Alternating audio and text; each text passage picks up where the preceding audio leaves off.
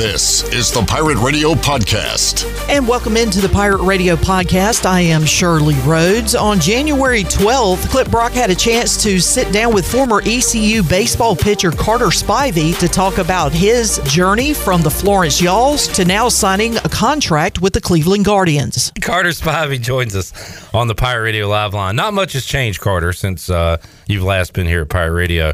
Congratulations to you, man. How you doing, buddy?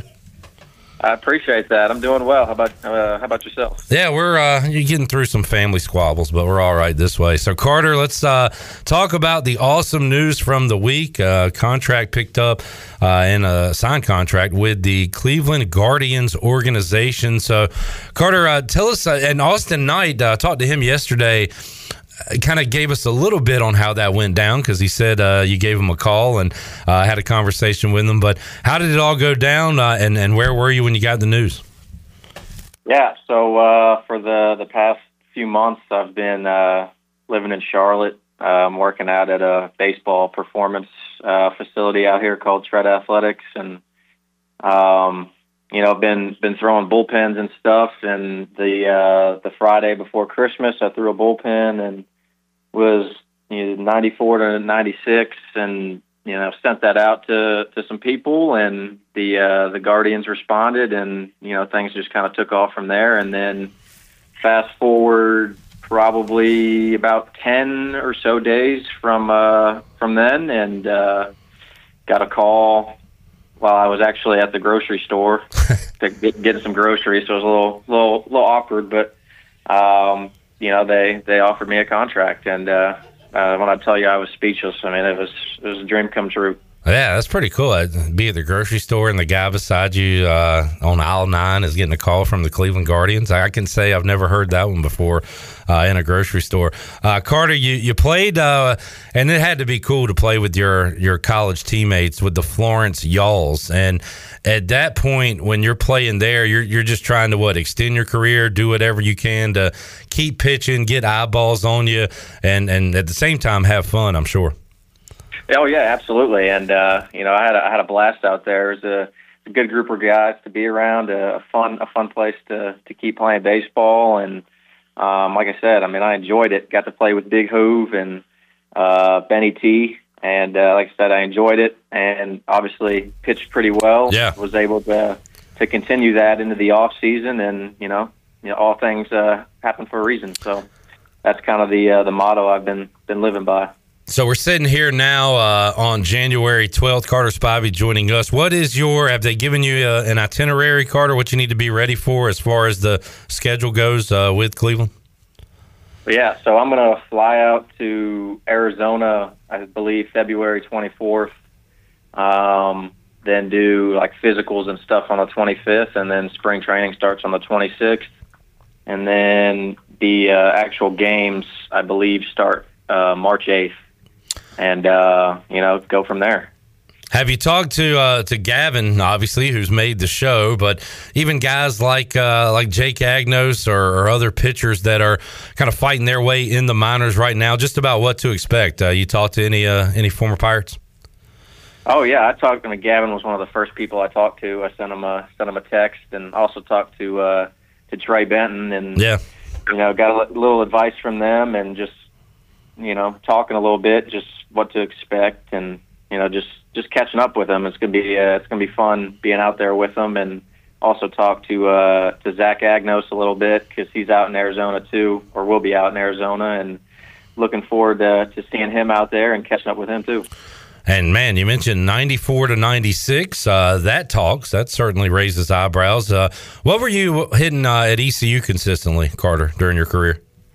I was usually 91, 93, maybe hitting a 94 every now and then, but usually 91, 93. What was how'd you get from there to 94, 96? What have you been doing as far as putting in the work?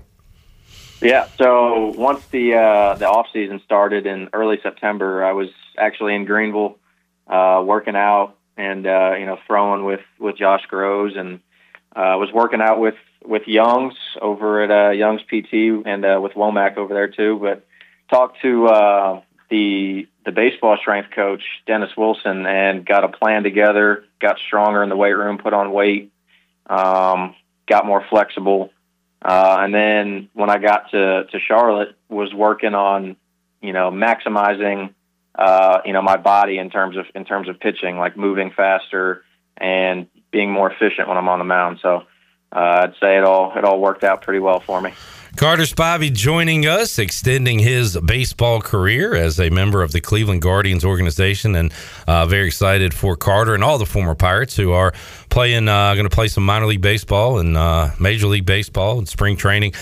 Carter, as you look back now, we are very excited, obviously, for Trey Savage, for Zach Root. I think Wyatt Lunsford-Shankman has a big year coming. We love DB, Danny Beal, what he does out of the bullpen.